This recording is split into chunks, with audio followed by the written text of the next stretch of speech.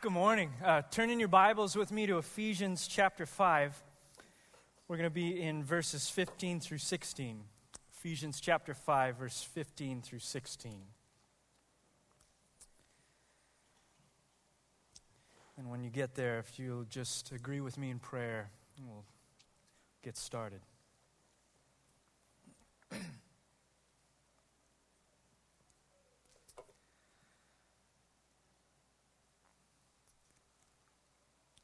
Lord, we pray together and agree in prayer together with the words of the psalmist. God, you are our God, and earnestly we seek you. Our flesh hungers for you, our souls thirst for you. In a dry and weary land where there is no water.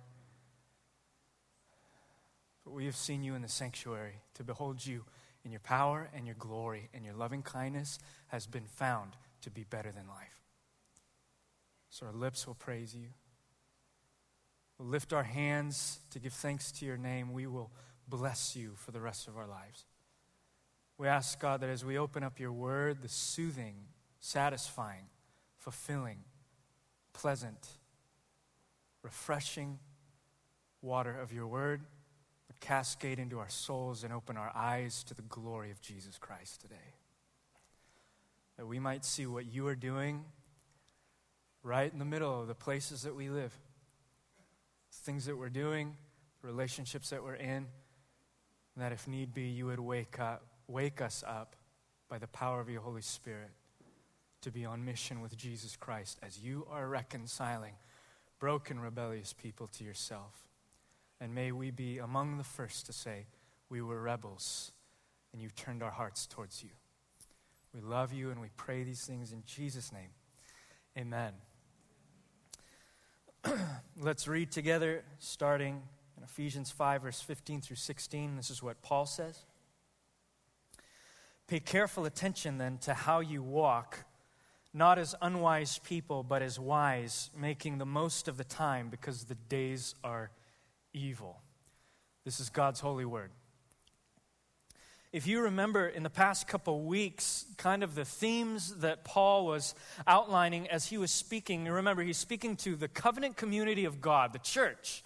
He's speaking to those people who make up the bride of Christ, who have been saved by grace and choose to meet together and gather together as Christ's bride in local areas. That's us. We meet here as the church. And he's speaking to one and to all of them about how that looks when the people of God are called to live in a world that is hostile towards God. How does that change our behaviors? How does that change our disposition? How does that change the way that we interact in relationships? This is kind of where we've been. And if you remember last week, Paul the apostle was speaking concerning a right way to judge. That there's a sense in which we must speak truth. Sometimes we must be confrontational. We must get in each other's business at times in order to see the sanctifying work of God among us. He calls us to be holy, even as He is holy. And so there are times in which we are called to proclaim truth one to another. Paul was clear last week that one of the right ways of judging is, first of all, it must take place within Christian relationships. In other words, as he would say to the church in Corinth, what business is it of mine to judge outsiders? So if you want to know about the right way to judge, it's not anyone outside the church. Forbidden from condemning or judging those who are not saved, who are outside of the church. So there is a right way to judge. It has to take place within Christian relationships. This is something that happens within our sanctified, holy relationships with one another, within the church, within our community groups, within a family of believers. It's something that happens in-house, not out-house. Something that happens among one another. Now, he goes on to say, pay careful attention then to how you walk.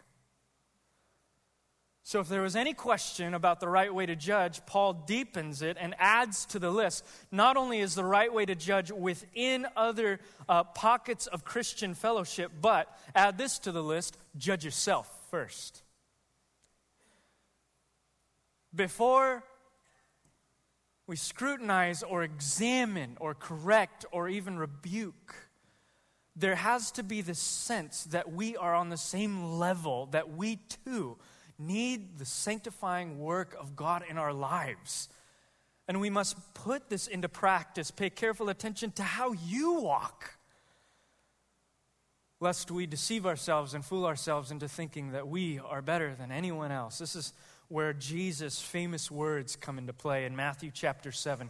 From the words of Jesus himself, he said, "Do not judge so that you won't be judged. For with the judgment you use, you will be judged, and with the measure you use, it will be measured to you. Why do you look at the speck in your brother's eye, but don't notice the log in your own eye? Or how can you say to your brother, 'Let me take the speck out of your eye,' and look, there's a log in your eye? Hypocrite. First take the log out of your eye, and then you will see clearly to take the speck out of your brother's eye." This is just Jesus in his most comical, sarcastic form. You are getting after that guy because he swerved into the other lane, but your entire life is saturated with sin? Bro, before you start taking slivers out of that person, how about this entire wooden desk stuck in your face? Jesus, he's a funny guy.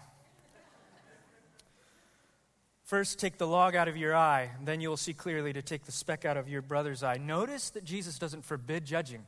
He just tells us how to do it rightly. Judge within the church. Leave the outsider. God will deal with them. We judge each other. But first, judge yourself, lest you be deceived that you've got it all together. Self-examination. To really, instead of looking at how everybody else is failing miserably, to look inside and see how I'm failing miserably, is one of the most humbling things I think I've ever done. I don't do it as often as I would like, but the times that I've done, it's actually changed the way I interact with other people. Even when we go through the scriptures day in and day out, verse by verse, the texts that revolve around some heavy exhortation, especially going through Ephesians 4 and 5, like do this differently, you're not a part of that, change this, come on, move forward, put aside the old nature. Some of these heavy rebukes and exhortations to repentance by Paul, I find that the times that I find naturally, and this is my natural inclination, anytime I read the Bible, perhaps you resonate with this, but I start looking at how everybody else should change. Flee from greed. Oh, yeah, do that. And I find that unless I begin to ask the Holy Spirit to expose my sick, twisted heart to how I am greedy, I will never be able to speak to others. I will never be able to preach to you with the heart of Jesus, with a heart of compassion, with a heart of prophecy, with a heart of mercy, and the heart of love, unless I first look inside at myself to how I need to be sanctified, to preach to myself, so to speak. We've got to be a church that learns how to preach to ourselves. To say with the psalmist, King David, in Psalm 139, "Search me, God. Know my heart. Test me. Know my concerns. See if there's any offensive way in me. Lead me in the everlasting life and in the everlasting way." Oh, that we would be a church on the coastland. As soon as we roll out of bed, the first thing off of our mouth is, "Lord, how have we erred, and how can you align us with your holy word?" It's only when we're mourning over our own sin that we can speak lovingly about somebody else's. Paul goes on to describe this type of self-examination as a redemptive work of God, that to even get to that point where you're actually asking the Lord to change you is a redemptive work of God in your life. The supernatural power of the Spirit. He labels it in that next phrase. Pay careful attention then to how you walk. We'll come back to the wisdom. Making the most of your time. He's literally calling this to, another way you could say this is redeem the time. What he means is what our artist has wonderfully depicted in the stopwatch, where it says redeem the time. Paul is using a phrase that's drawn from the commercial language of the marketplace of his day. He's using words and phrases that speak about this intense activity in which people would buy and exhaust all the possibilities available. Just clean out the market of anything that there was. He uses that word to describe how we are to relate to the time that we have. Your 24 hours a day. Exhaust every possibility for the glory of God.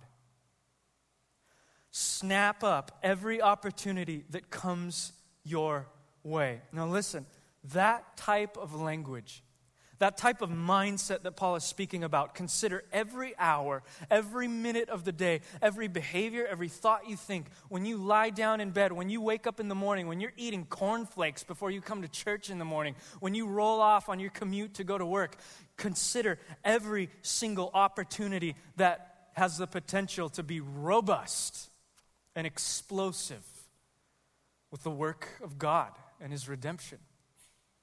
This might change the way a lot of us think. There is, in the church today, in myself often, the sense that there is a divide between those things that are sacred and those things that are secular.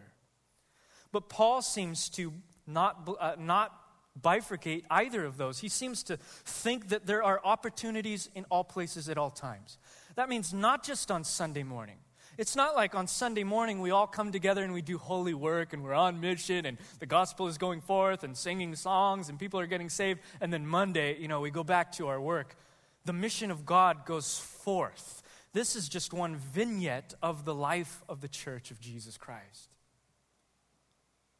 There are opportunities at all times, in all places, even the ones that you think are the most mundane and ordinary. In fact, Paul will go on in Ephesians chapter 5 at the end to speak about ordinary situations in life, speaking about spouses, speaking about family relationships, speaking about employers. For some of us, some of you are so discouraged in your walk with Jesus Christ that you see this.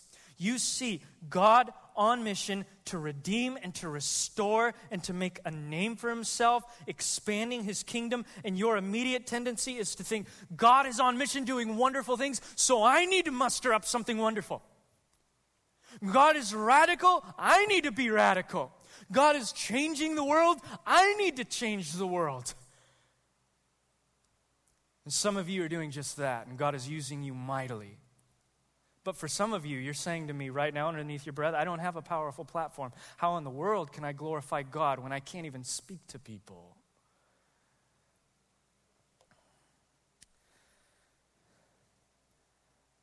And so for some of you, perhaps you feel discouraged because you want to live for the glory of God. You want to live on mission for God. You just don't know how that connects to the ordinary job that you have and the ordinary lifestyle that you live. I've got news for you. The King of glory, who died on the cross and rose from the grave 3 days later, who subjects all things to Himself and is bringing everything in subjection to Himself, and who rules and reigns over the cosmos, dwells in you by His Holy Spirit. Paul said to the Romans that the same one who raised Christ from the dead, the Holy Spirit, resides in your mortal body, bringing life. It is not the calling or the vocation or the job that you have that is special in the eyes of God. It is the person at the job place. It is the fact that Jesus Christ, in all of His power and all of His glory, resides in you. I don't care if you are working a cash register at a grocery store in a town with a population of 20. God resides in you for His glory. And so the truth is, despite your vocation, despite what you do, Whether you're a CEO doing powerful things, or you're an overseas missionary doing stuff all over the world, or you're a stay-at-home mom who never gets out of the house, God bless you. If you're a believer, and if Christ resides in you, your life is rife with opportunity. Our problem is not the lack of opportunity, because if Jesus is on mission everywhere, and he is, and he resides in you, then you have the capacity to be on mission everywhere you go. Our problem is not the lack of opportunity. Our problem is often a lack of wisdom. Because this is what Paul says, be careful, pay careful attention then to how you walk, not as unwise people, but as wise, making the most of your time. So there has to be in there this divine hinge which hooks up our mission with Christ to divine wisdom. What is wisdom? This is a confusing one. Wisdom is one of those things, it's like love. Whenever we read love in the scriptures, we attach to it whatever our definition of love happens to be for the day. And if you watch enough movies, and if you listen to enough pop music, if you listen to any music actually, if you read books, if you get out of the house, you have probably a large swath of definitions of love. It could mean anything, and it seems to mean just about anything in our culture, but the scriptures have a definite description of what love is. It's the same with wisdom, right? How would you describe wisdom if someone asked you? Well, maybe some of us would describe it as intellect. Some of you are smart people, so we consider you to be wise. Or maybe you're not smart, you just know how to make good decisions. You're strategic. We would maybe call that wise. Maybe you're learned. Maybe you read a lot of books, and there are lots of books in your cave. Maybe we would consider you well-learned and wise. But again, that's not the definition that Scripture uses. That might be earthly wisdom. But Paul is speaking about the supernatural endowment of wisdom. And that's where it gets crazy. Walk not as unwise people, but as wise. The Bible has such a robust view of wisdom that you can't just tack onto it a simplistic definition. It spans the entire Bible from Genesis to Revelation. Whole books are written about the wisdom of God. Ecclesiastes, long sections of the Psalms, Proverbs, all about the wisdom of God. And to understand specifically what wisdom is, you have to translate it in the context in which it lies. So for us, it would be Ephesians. I want to give you a glimpse into how Paul uses wisdom by reading you a few verses where he brings it up, starting in Ephesians. You can turn back to Ephesians chapter 1, verse 7 through 9. And as we read, I want you to look for this common theme in which he uses wisdom. See if you could grab a hold of this. Ephesians chapter 1, and we'll read 7 through 9. Paul says, "We have redemption in him through his blood, the forgiveness of our trespasses, according to the riches of his grace that he lavished on us with all wisdom and understanding. He made known to us the mystery of his will, according to his good pleasure that he planned in him." So listen to what Paul is saying. He's saying that there is this connection between the wisdom of God that leads to a mystery of God being unfolded. Let's keep reading verses 17 through 19. "I pray that the God of our Lord Jesus Christ, the glorious Father, would give you a spirit of wisdom and revelation in the knowledge of him. I pray that the perception of your mind might be enlightened so that you may know what is the hope of his calling." Again, a spirit of wisdom that leads to something being revealed. Pop ahead to Ephesians chapter 3, verse 8. We'll read verse 8 through 10.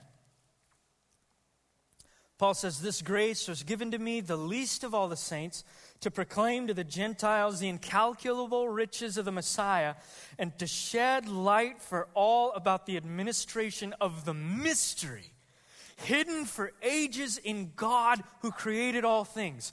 This is so God's multifaceted wisdom might be made known through the church to the rulers and authorities in the heavens. So now we have this glimpse that God is shedding light on the mystery by his wisdom so that in the cosmos, demons, angels, humans, creatures would be blown away on the world stage at what God is doing. And so according to Paul, wisdom and mystery are inseparable in Ephesians. Mystery is another tricky word, right? What do you think of when we throw out mystery? I think of Sherlock Holmes. I think of some type of mystery novel, some type of story. I love those types of things. Sherlock Holmes, what's that guy's name? Arthur Conan Doyle, not the movie. Stay away from the movies. It's the book, man. And there is this mystery that you are being pulled through. The design being, you've got to, and you kind of want to, discover the enigma. You want to unpack the mystery. You want to figure it out. And that's any good mystery novel. It's any good movie with a mysterious twist. We feel this burden and this joy in figuring out what we do not yet know. We want to uncover what we do not already know. That is not the mystery of the Bible. God's mysteries are higher than our ways, and his thoughts are higher than our thoughts, and we can't figure them out. That's why they're a mystery. And so the mystery that Paul often speaks of is in relation to the gospel. It is something that we couldn't figure out to save our lives, and it must be revealed to us by divine revelation.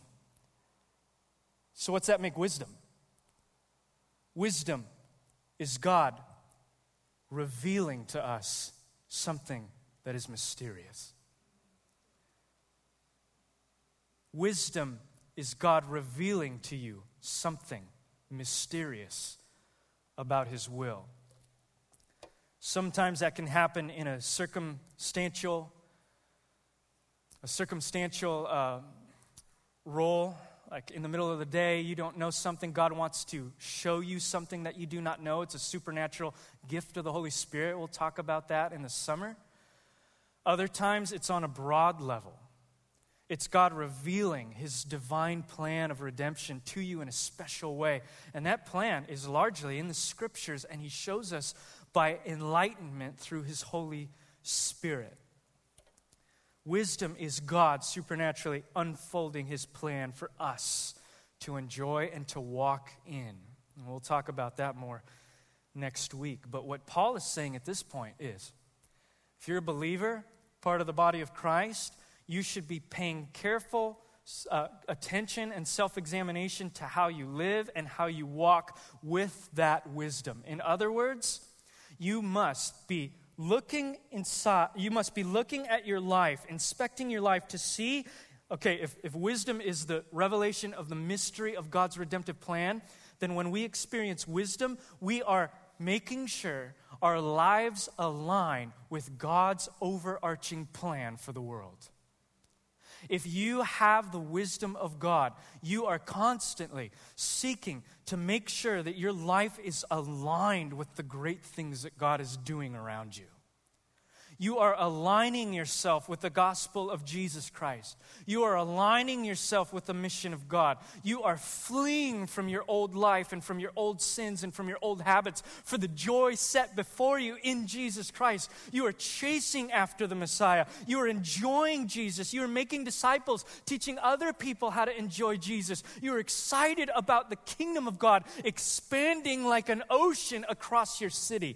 You are aligning yourself with that. That's what wisdom causes in the believer. It causes you to see that and get excited about it. So if we're not excited about the mission of God, we should be asking for wisdom. Give us wisdom, Lord, for the times that I grow spiritually lethargic. God's plan is big enough to cover the CEO in his apartment, in his complex and in his workspace. It's big enough to cover the single parent managing their children. God's plan, we saw, just to give you a rehash of Ephesians, you can get a taste to whet your appetite of what Christ is doing in God. Starting in chapter 1, verse 10, he is bringing everything together in Christ. How does he do this? By dwelling in the hearts of sinners, chapter 3, verse 17. Changing the hearts of sinners by filling us with the fullness of God, chapter 3, verse 19. So that we can be changed, fall in love with God, follow God, and participate in what he's doing by walking in those good works that have been set before us from the dawn of time, chapter 2, verse 10. Does your life align with that? Can you look at your Monday through Saturday and say, my life is aligned in some way with what God is doing in the world? Now, at this point, some of you are once again discouraged because for a lot of us, our inclination is to go as big as we can, just like I mentioned earlier. Well, if God's plan is crazy, then I need to be crazy. Well, if God is doing crazy, gnarly things, maybe I should be doing crazy, gnarly things. I'm not being crazy and gnarly enough. I'm not being radical enough. I'm not going to enough places. I'm not doing enough things. I need to get busy. I need to do as much stuff as I possibly can. You know what you're doing right there? Especially if you're being disobedient to the calling he's already called you to, you're reverting back to earthly wisdom and trying to figure out a mystery that God has not written to begin with. And this is our tendency, is to write our own story thinking that it will somehow impress God. Maybe if I construct a mission, God will be stoked. Maybe if I save the world, God will be stoked. Maybe if I carry out this plan or do this thing, God will be stoked. Listen, God will be stoked when you get on his plan. But we have that crazy inclination to think that we can present to God something that we've figured out in hopes that he will be pleased. That's earthly wisdom, and it's foolishness to God. It's a different wisdom. Turn to 1 Corinthians chapter 1, verse 20, where Paul, inspired by the Holy Spirit, speaks about our tendency to think much about our plans.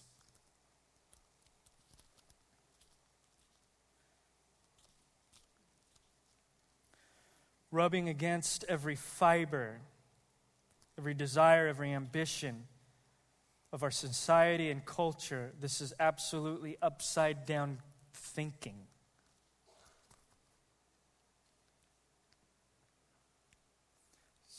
Verse 18.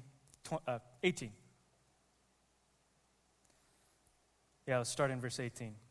Let's just read all of this, verse 19 through 31. This is large and in charge. But this is for you, so let this wash over your soul. This might be what you need to hear. For the message of the cross is foolishness to those who are perishing, but it is God's power to us who are being saved. For it is written, I will destroy the wisdom of the wise, and I will set aside the understanding of the experts. Where is the philosopher? Where is the scholar? Where is the debater of this age? Hasn't God made the world's wisdom foolish? For since in God's wisdom the world did not know God through wisdom, God was pleased to save those who believe through the foolishness of the message preached. For the Jews ask for signs and the Greeks seek wisdom, but we preach Christ crucified, a stumbling block to the Jews and foolishness to the Gentiles. Yet to those who are called, both Jews and Greeks, Christ is God's power. Christ is God's wisdom, because God's foolishness is wiser than human wisdom, and God's weakness is stronger than human strength.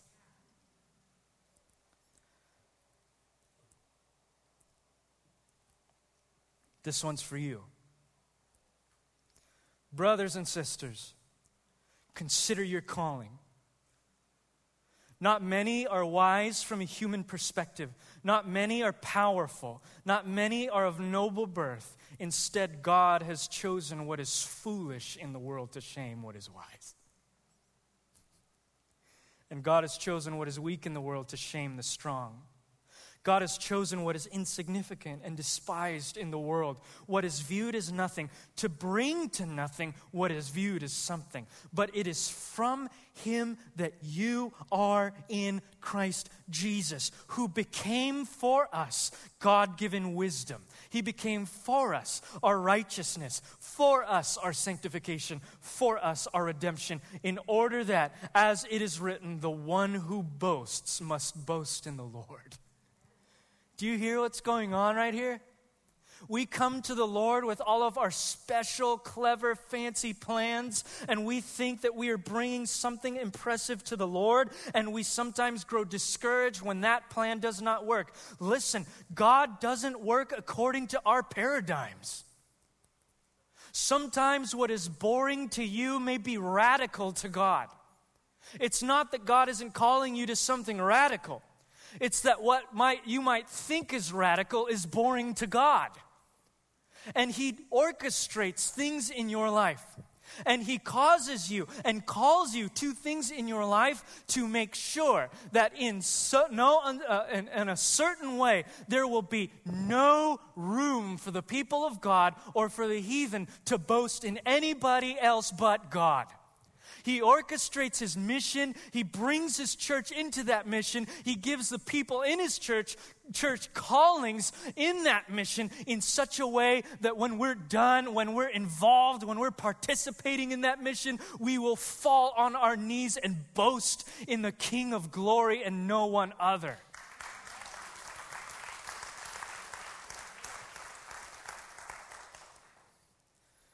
So don't be discouraged.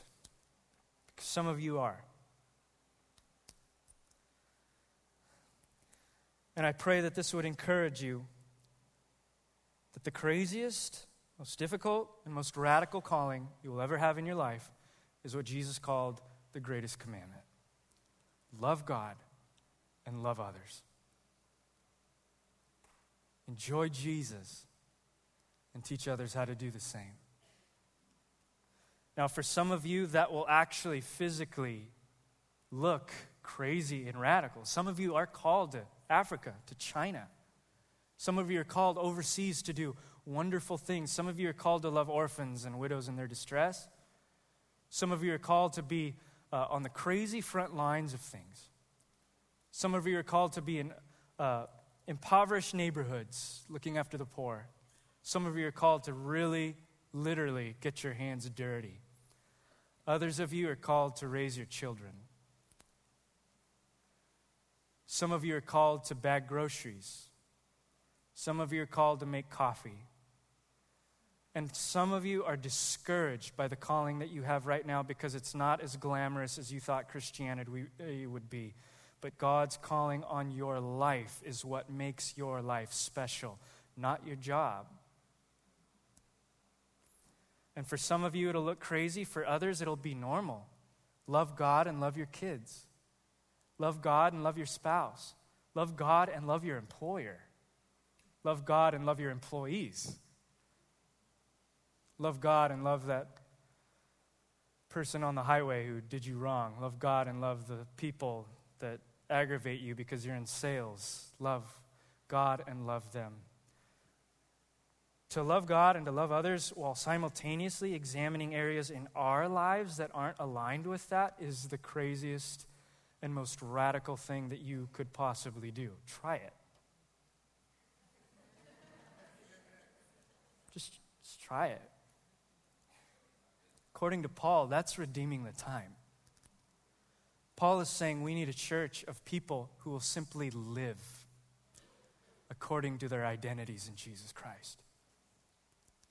Paul is saying we just need believers who will love God with all their heart and soul and mind and strength and will love their neighbor as themselves. And he says we need this in this day because the days are evil. It doesn't take but a few clicks of the mouse to uncover a few months' worth of news headlines to figure that that's actually the truth. In fact, we could simply look at the area covering between Christmas and Easter to find that to be true. December 14th, 2012, Newtown, Connecticut. Shooter storms into a school and commits one of the second deadliest mass shooting in U.S. history. The victims, 20 children, 6 educators killed on the spot. March 2013, as the media was pressured to uncover the story the nation saw in horror and in disgust, the Gosnell trial, which for many people simply shed light that abortion would be seen for what it truly is, a brutal killing of life that is valued by a holy God. And most recently, April 15th, 2013. The Boston Marathon. As people are crossing the finish line, 2 pressure cooker bombs filled with ball bearings and nails explode at 2:49 p.m., killing 3 people and injuring 264. Suspects allegedly kill an MIT police officer, then carjack a car, an SUV, and initiate in a brutal exchange of gunfire with the police in Watertown, Massachusetts, in one of the most unprecedented manhunts that our nation has ever seen. And that particular one, even though it's on the other end of the nation, hits very close to home because our friends are in Boston. Al and Nina Abdullah, who went to be a part of that work in Boston, were contemplating taking their 3 daughters to watch that marathon that day. They chose otherwise. There are people in this body, in our congregation, who ran in the marathon, who, by the grace of God, made it out safe. There are people in our body who left everything behind to be a part of the work of God in Boston, who were locked in their house in Watertown, Massachusetts, hoping for their lives and trusting in Jesus. A stone's throw away from the action. And our society and our nation sometimes resorts to some of the most flimsy explanations for some of these things that happen around us. Whether it's the big crazy events in our nation or whether it's the events that happen in Santa Barbara and in Carpinteria and in Ventura, in our families, in our neighborhoods, in our schools, there's something wrong. But we, people, tend to rationalize away some of the world's darkest events, offering surface solutions. If we do this, maybe everything will be okay. If we change that, everything will be fine. If we institute this, maybe everything will be peaceful again. Christian, we must maintain the word evil in our vocabulary. The Christian has a vocabulary to describe stuff that is otherworldly. Sin and evil. And Paul says the days are evil. Our society, apart from Christ, sometimes thinks that there are a few bad apples among us ruining it for the rest of us. But the Bible tells us that we're all bad. And you might give me a little pushback on that. Maybe you'd be horrified and disgusted, saying, how dare you lump me in the same pile as some of those other despicable people? I'm not that bad. I'm not like them at all. And that's true. We're not as bad as we could be. But we're worse than we think. And the Bible declares that we are all sinners who have rebelled against God and broken his holy law because we could not love him, and we certainly can't love one another the way that we are designed to. And we need a Savior who has done all of those things perfectly. To die on the cross, to remove our sin, to give us a new heart so that we might love and enjoy God's commands for his glory in the world today. And so, for some of us, we just need to be saved by the power of God. For others of us who are saved, we need to constantly be self-examining our hearts to see, is my life lining up with the plan of God in this world? And wisdom is that thing which is going to help you do that rightly. Because without wisdom, we either err on one side or the other. Without wisdom, we either err on the side of hiding from the world. Okay, now that I'm saved, I'm like holy or something, and they're not, so we We become that type of person that becomes a hermit. We hide in our closet. We listen to Christian stuff. We do Christian things. We play Christian games. We eat Christian food. We have Christian habits. And we have never talked to non-believers or anyone on the outside. That's not what God calls us to do. He calls us to get into the mess, man.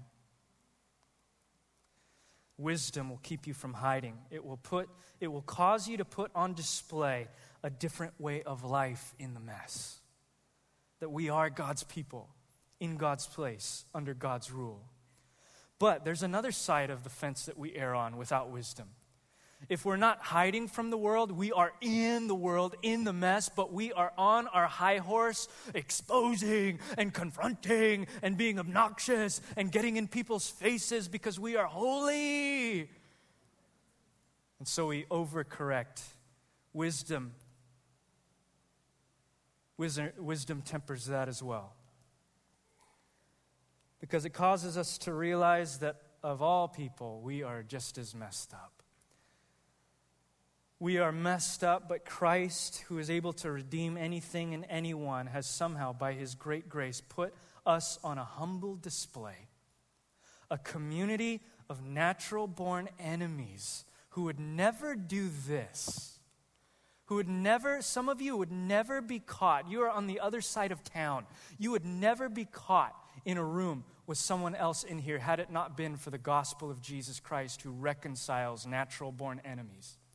And so when the world looks in at the church, what they should see are natural-born enemies who have been reconciled by God to love God and to love others. And that is a display, radical display of God's kingdom. But that is easier said than done. I throw around terms like, Jesus said, blah, blah, blah, blah, blah. Love your enemies, as if it were easy to do. When throughout the week, I struggle to love my best friend. How many of us this past week have struggled to love our spouse?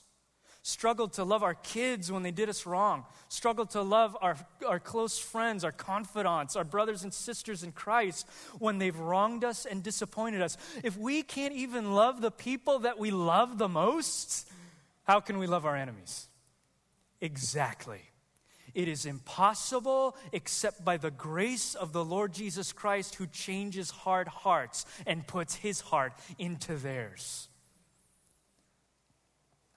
And for the believer, for the person who's put their faith and trust in Jesus Christ, who has been radically changed to love for the first time, Paul goes on to say in our verse that we now have a continual access to that power to live in that way on mission for the rest of our life. In fact, he says it in the verse before us in Ephesians 5:15.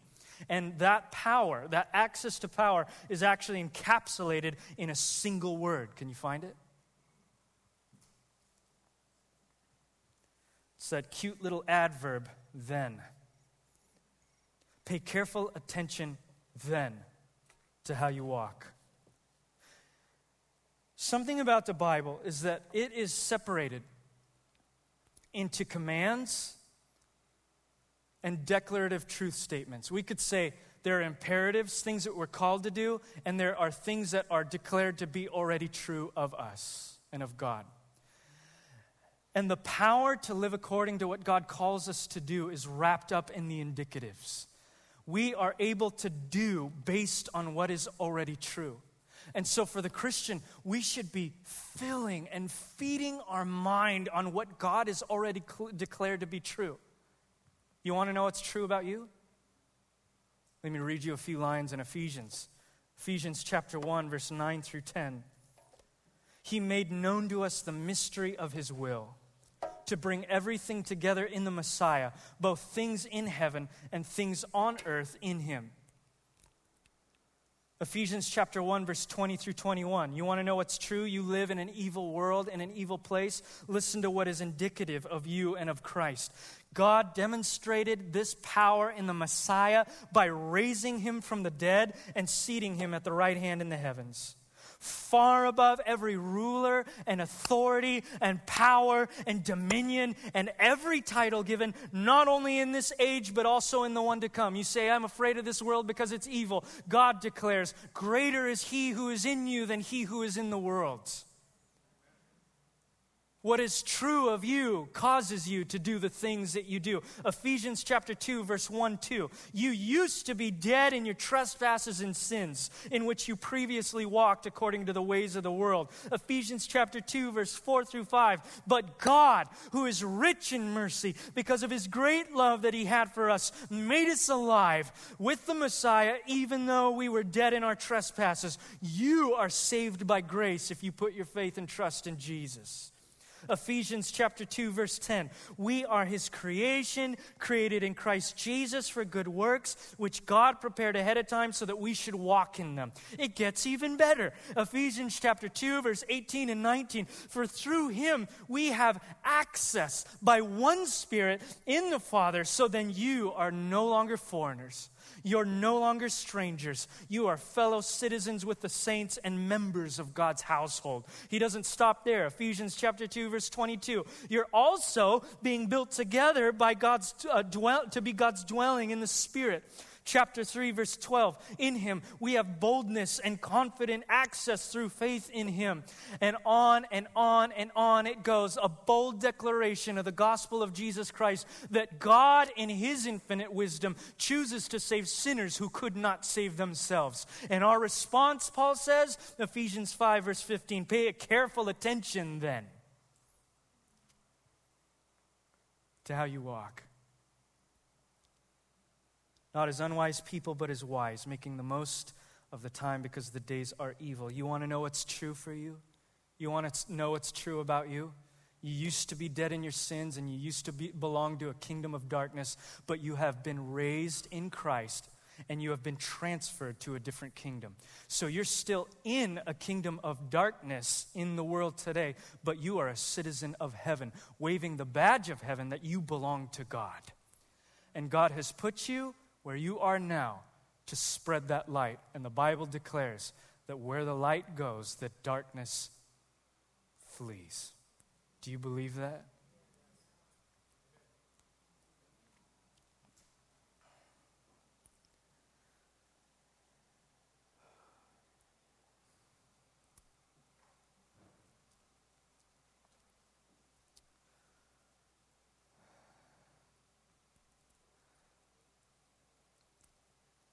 The only thing we should be afraid of in this life is to go through our entire life and reach old age and die and look back at what was behind us and realize that we missed a mighty, powerful move of God that was right under our noses. Everything else has been taken care of. If you're a Christian, you have been saved by grace. But if you want to experience that, you've got to press in with your whole life. If that's something that you believe, let's press in today for the glory of God, by the grace of God, and for the good of his people and the world in which we live. Heavenly Father, don't let us miss out. Let your Spirit fall upon us and open our eyes to see the mission of God going on all around us in the nooks and crannies, and give us the power by your Holy Spirit to partake in that. You are reconciling the world to yourself. You are making a famous name for yourself. And Lord, if we're asleep, wake us up. Cause us to awake and no longer be sleepers, for the Messiah shall shine on us. In Jesus' name, amen.